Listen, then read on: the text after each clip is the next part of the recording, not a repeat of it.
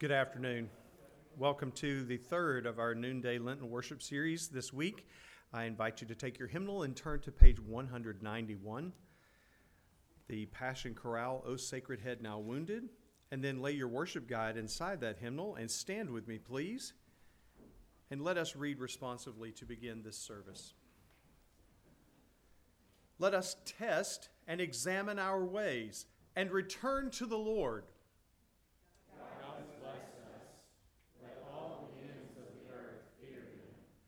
Seek the Lord while he may be found. Call upon him while he is near. Let the wicked forsake their way and the unrighteous ones their thoughts. Let them return to the Lord. The sacrifice acceptable to God is a broken spirit and contrite heart, O God. You will not despise.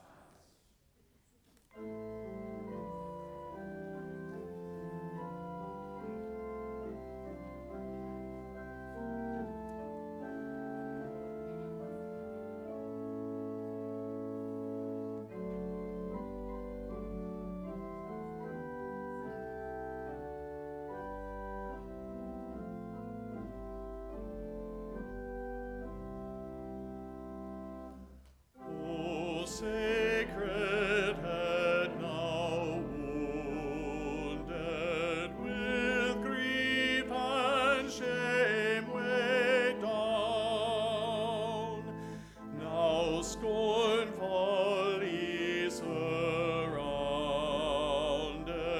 with thorns thine only crown. How pale thou art with anguish, with sore abuse and scorn. How does that visage languish, which once was bright as morn? What thou, my Lord, hast suffered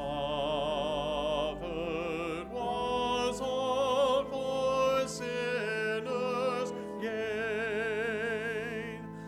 Mine was the transgression, but thine the deadly pain.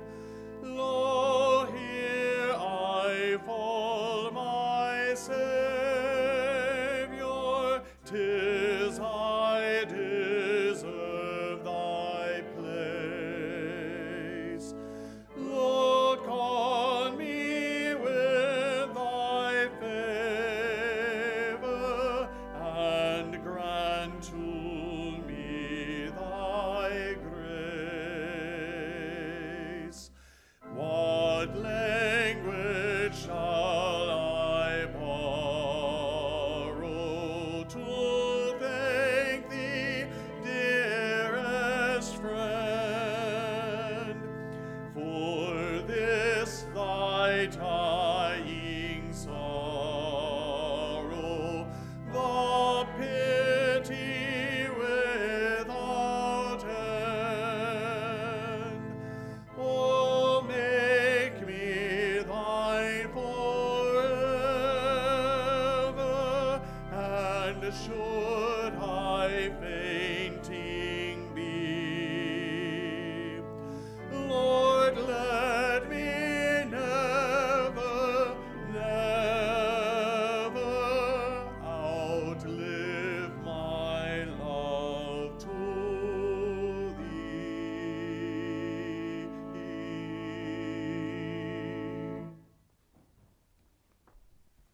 Mike, if you would, to pray with me. Lord, we thank you for the privilege of allowing us to gather here in this chapel. We thank you that we have the desire to be here. We pray that you would speak to us through your word that is preached and through continuing messages and song, that you would remind us and that you would help us to believe in what sometimes seems to be unbelievable, in the reality and the truth of your resurrection and our resurrection if we are in Christ. Pray that you would give us resurrection hope and that we be resurrection people. We offer this prayer in Christ's name. Amen. You may be seated. Thanks again for your presence here on this Wednesday of Holy Week. Just to make sure you know, tomorrow, if you come at noon, you'll have the opportunity to, in solace and silence and solitude, pray, which maybe you should, but we will not all be here. But tomorrow night at 6:30, we'll have our Maundy Thursday service in the sanctuary. It's a really powerful and meaningful service, so we encourage you to come as we will celebrate the Lord's Supper together and be reminded of all that Christ has done in laying down his life to serve us. Speaking of service, parties and wonderful things don't happen without somebody working to make it happen. And so I want to thank all the ladies who've been so faithful to serve and make preparations for lunch. Thank you for doing that all this week and for what you'll do on Friday. And if you're in Heritage Hall, poke your head back there and tell Carrie thanks. And Carrie does a lot of hard work on behalf of us so that we can enjoy things like this. And so we're grateful for that. Cameron Cole, you know, I somewhat flattered him by doing introductions. He doesn't need an introduction. You know who he is by now. He has been so faithful in his ministry at Church of the Advent downtown, working in various areas of family ministries. Our church uses some of the curriculum that's produced by his ministry, Rooted. It's been a real blessing to our congregation, and excited about the days ahead as the Lord continues to work in and through Cameron to be a blessing to our church and our community. And so we thank you again for being here. We have so many talented people in our church. Sometimes I think we probably don't appreciate how much talent the Lord's put in this place. But Chris Farley and Sarah Rich are two of the most beautiful singers anyone could ever know. And so we're so excited for you to come and bring an important and powerful message to us through song, after which we look forward to hearing you, Cameron.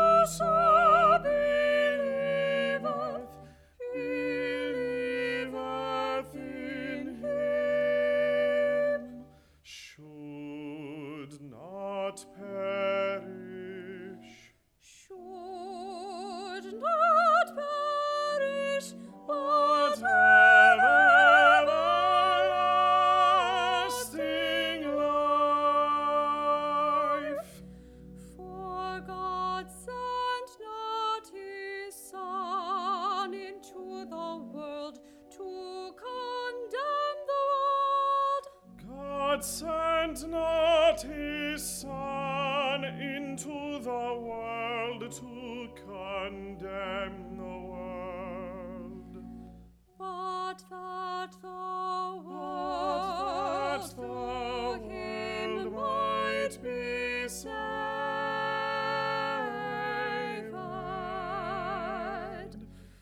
God so loved the world. God so loved the world that he gave his only begotten Son, that whoso believeth in him should not perish,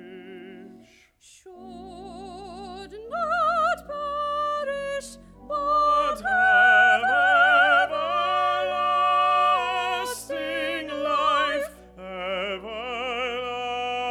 everlasting life.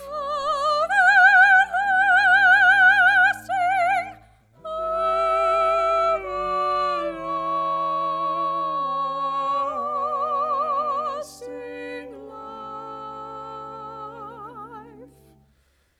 God so loved the world. God so loved the world.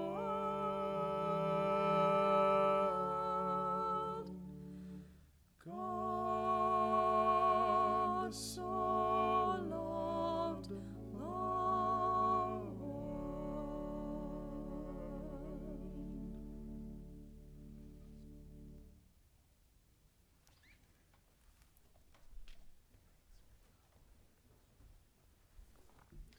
Amen. You do have a lot of talent, Wayne. You're exactly right.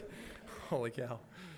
I just cannot tell you what a blessing it's been to be with you this week at every level. It's just been one of the highlights of my year, and I'll never forget it. And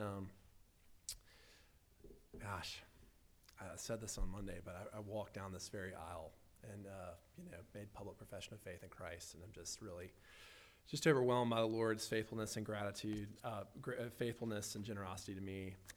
But I'm also, Wayne said this on Monday, I am really a big fan of Mountain Brook Baptist Church. And, if you were a fan of a certain school and they hired a great coach, you get really excited about that. Well, I just have to say, with the leadership you guys have at this church, with Wayne and Mark, and I've gotten to know the youth team recently, I'm just, as a fan, I'm very, very bullish about the future of this church. I'm so excited.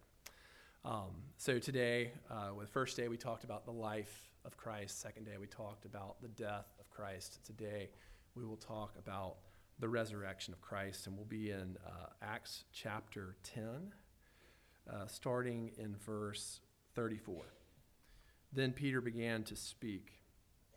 I now realize how true it is that God does not show favoritism, but accepts men from every nation who fear him and do what is right. You know the message God sent to the people of Israel, telling the good news of peace through Jesus Christ, who is Lord of all. You know what has happened throughout Judea, beginning in Galilee after the baptism that John preached, how God anointed Jesus of Nazareth with the Holy Spirit and power, and how he went around doing good and healing all who were under the power of the devil, because God was with him. We are witnesses of everything he did in the country of the Jews and in Jerusalem. They killed him by hanging him on a tree, but God raised him from the dead on the third day and caused him to be seen. He was not seen by all the people, but by the witnesses whom God had already chosen, by us who ate and drank with him after he rose from the dead.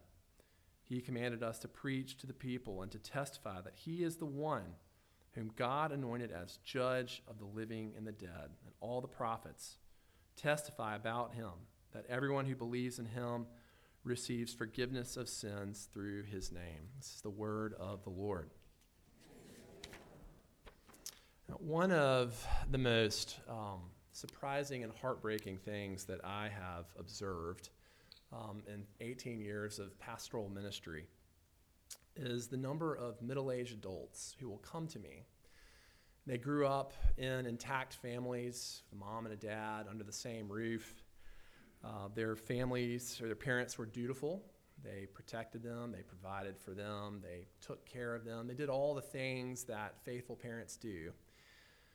But this adult child has never heard either their mom or their dad, one of the two, say to them, "I love you." The child will rationalize and say, I never doubted they loved me. They did all the things. They said all the things, or they did all the things, and they showed me that they love me. I think that their approach was to show me that they love me by their deeds, which is a good thing.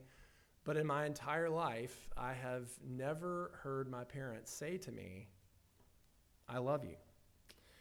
This causes a deep wound for people that is built in because human beings have a need for clear, empirical validation of ultimate matters. We as people, we need validation on lots of things, not just the ultimate matters, but even little things. When we go to the grocery store, we put our credit card in the machine, we need to see approved for validation that the transaction has been successful. When we cancel a reservation at a hotel, we need the confirmation number. We need the email that says you have canceled it, because we're going to have this sense of anxiety that we're going to get charged for the reservation. Been there. When a man gets on his knee and proposes to a woman and asks her to marry him, she needs to see that concrete, empirical validation that he is sincere in his intention to marry her, right? There is a human need, particularly for ultimate matters, for clear empirical validation. So in Acts 10, Peter delivers a sermon to the Gentiles where he makes two claims. One is that Jesus is God, and the second is that the gospel is true. And he offers clear validation of the truth of these two claims based in the supernatural works of Jesus, the miracles of Jesus, and mostly the bodily resurrection of Jesus. So I want to talk about validation in two parts. First, validation of the truth of the gospel and validation of the experience of the gospel. And what I really want to communicate is that the resurrection of Jesus validates that the good news of the gospel, that is too good to be true, that it is actually true. So first, validation of the truth of the gospel. So for context, in this sermon in Acts chapter 10, Peter has just interacted with Cornelius, who is a Gentile. His audience, they are non-Jews. And he is making clear first that the gospel is relevant to everyone. He says in verses 34 and 35, when he says that God shows no partiality, and that in every nation, anyone who fears him and does what is right is acceptable to him. So he is communicating that ethnicity doesn't matter. It doesn't matter if you're a Jew. The gospel is for everyone. If a person, regardless of race, responds to the gospel with repentance and faith, then they will be accepted by God. And so he is saying that this message is relevant for all of us. And it's relevant for all of us, Christian and non-Christian alike. The gospel is the diet of our soul. And so then Peter makes two strong propositions in this sermon. One, he says that Jesus is in fact the divine Messiah promised by the Old Testament prophets. Verse 36, when he mentions Jesus, he parenthetically refers to him as Lord of all, very clearly identifying Jesus as God Almighty. The second proposition is the message of the gospel, which he refers to the good news of peace through Jesus Christ. The peace of which he is talking about is having peace with God, no fear of condemnation, which includes all of the blessings of fellowship with the Lord.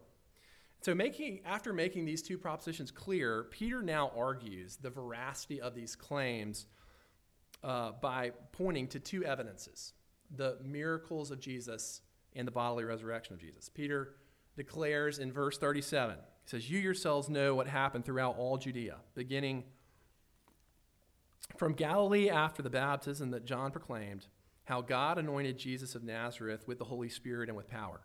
He went about doing good and healing all who were oppressed by the devil, for God was with him."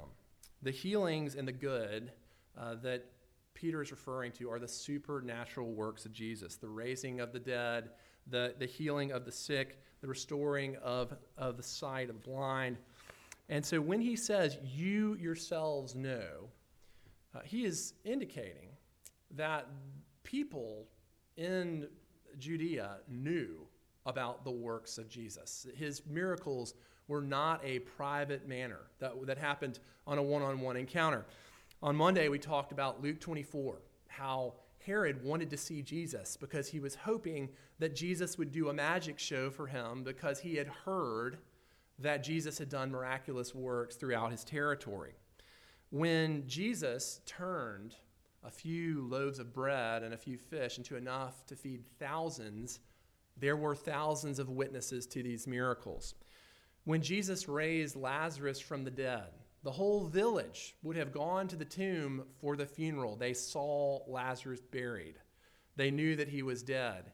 And a few days later, they would have seen him walking around the town. One thing to keep in mind is that nobody disputed that Jesus did miraculous works in the 1st and 2nd centuries and beyond. The Jewish leaders acknowledged him. They just said that he did them out of the works of the devil. Even Celsus, who was a 2nd century Greek philosopher who hated Christianity, wrote disparagingly about the faith. He acknowledged that Jesus did miracles. He said that he just did them out of the forces of evil.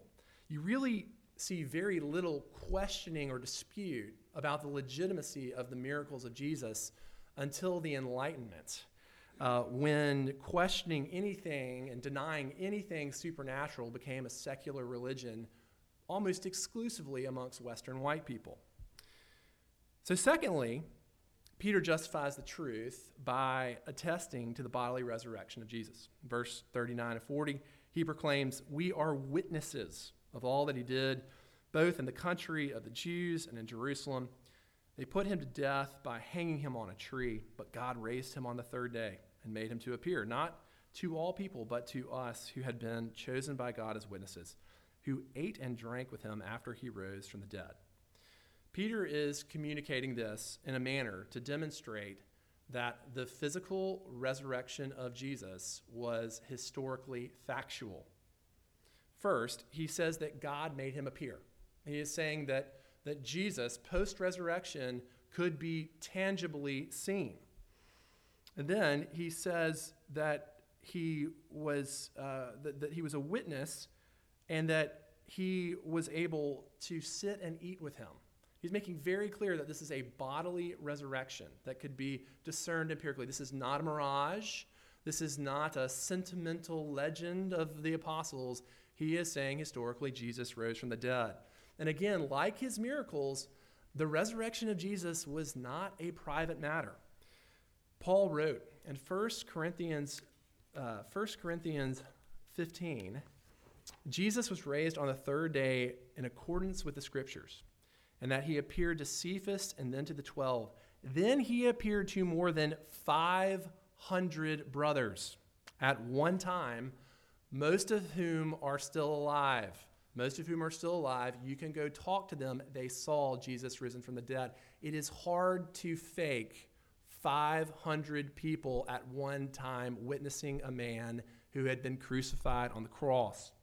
The basis for the historical spread of Christianity, the fastest and greatest and most explosive movement in all of human history, was based on the claim of the bodily resurrection of Jesus. Not a legend, not a myth, an historical fact based on empirical evidence. Here's the point of all of this. Peter made 2 declarations. He said Jesus is God and the gospel is true.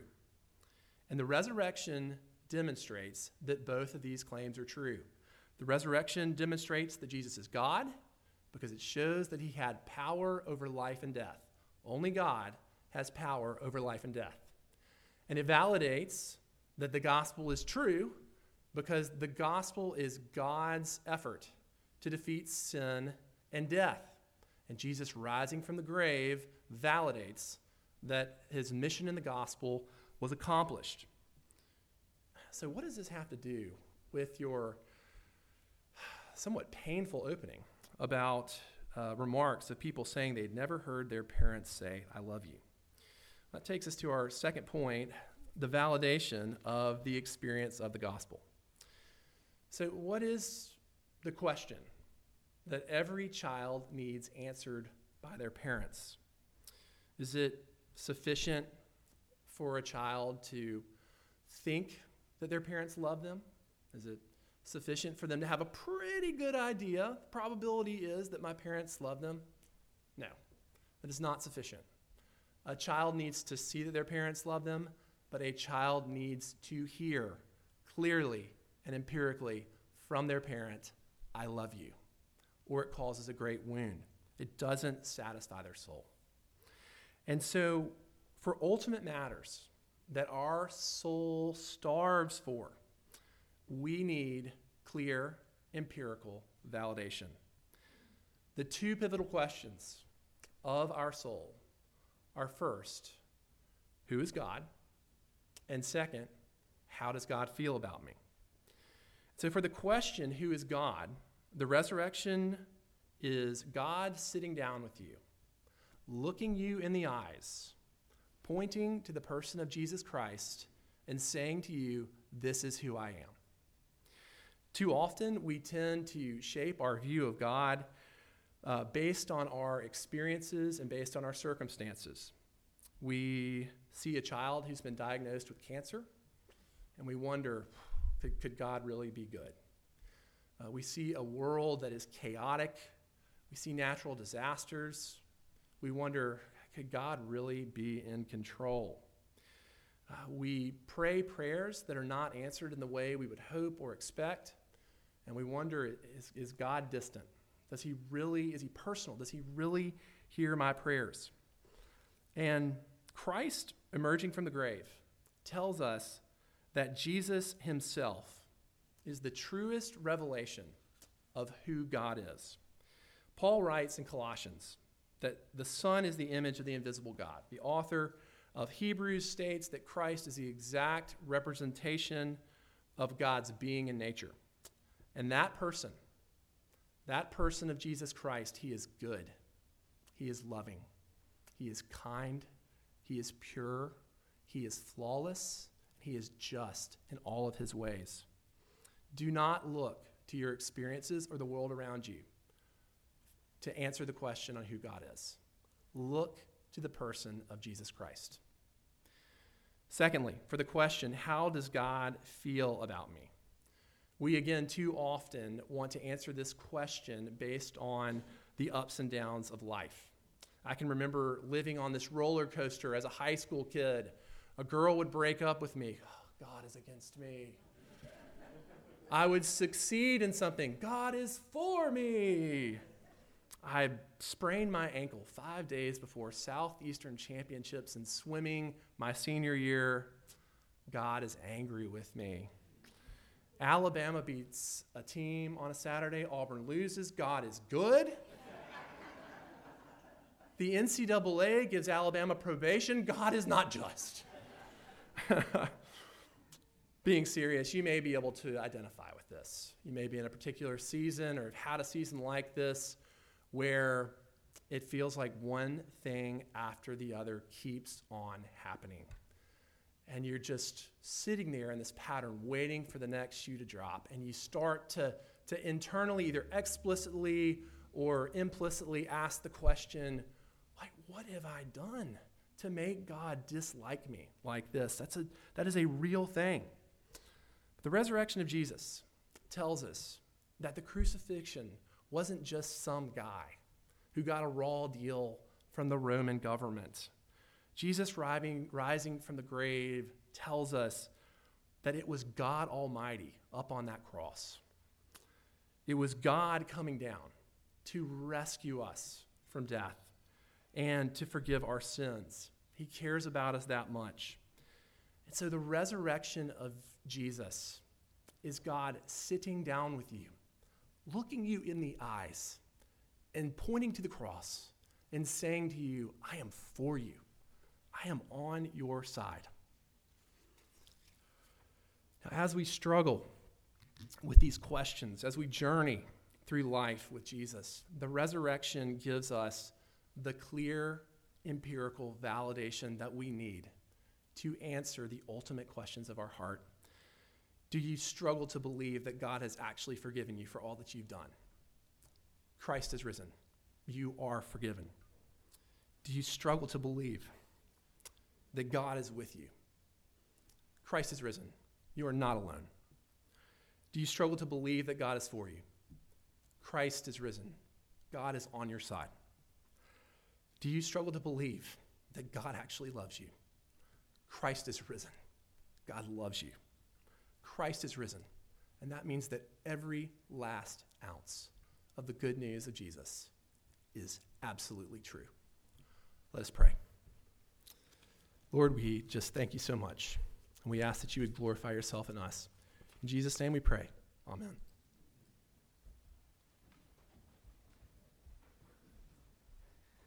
Our closing hymn is page 185. Again, the old rugged cross. And today we'll sing stanza 3. May we stand as we sing.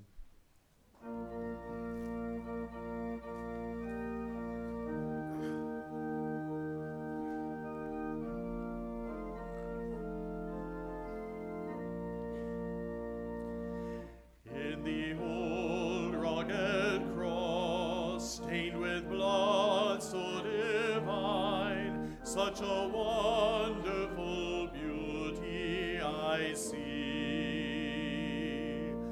For 'twas on that old cross Jesus suffered and died to pardon and sanctify me.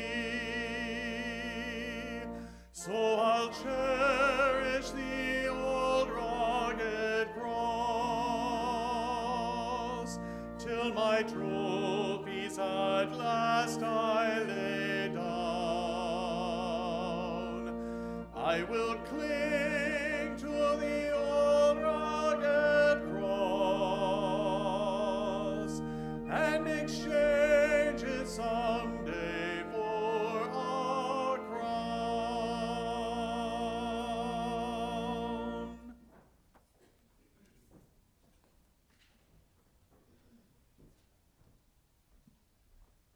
Cameron, thanks again. Your presence here for our church is a reminder of the importance of what we do. That who knows, who might walk down an aisle one day because of the ministry of our church and then get up and proclaim the gospel.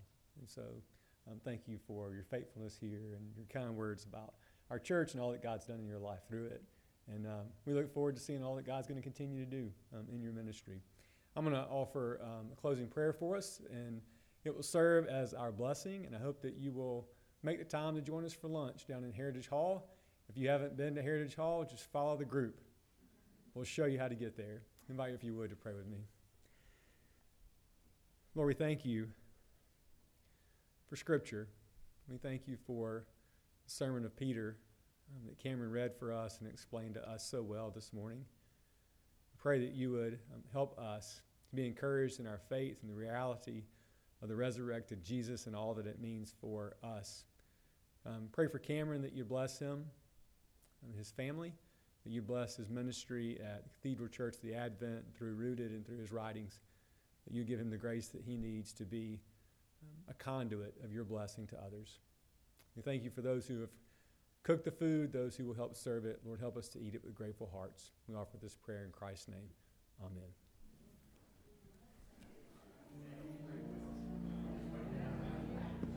Great work.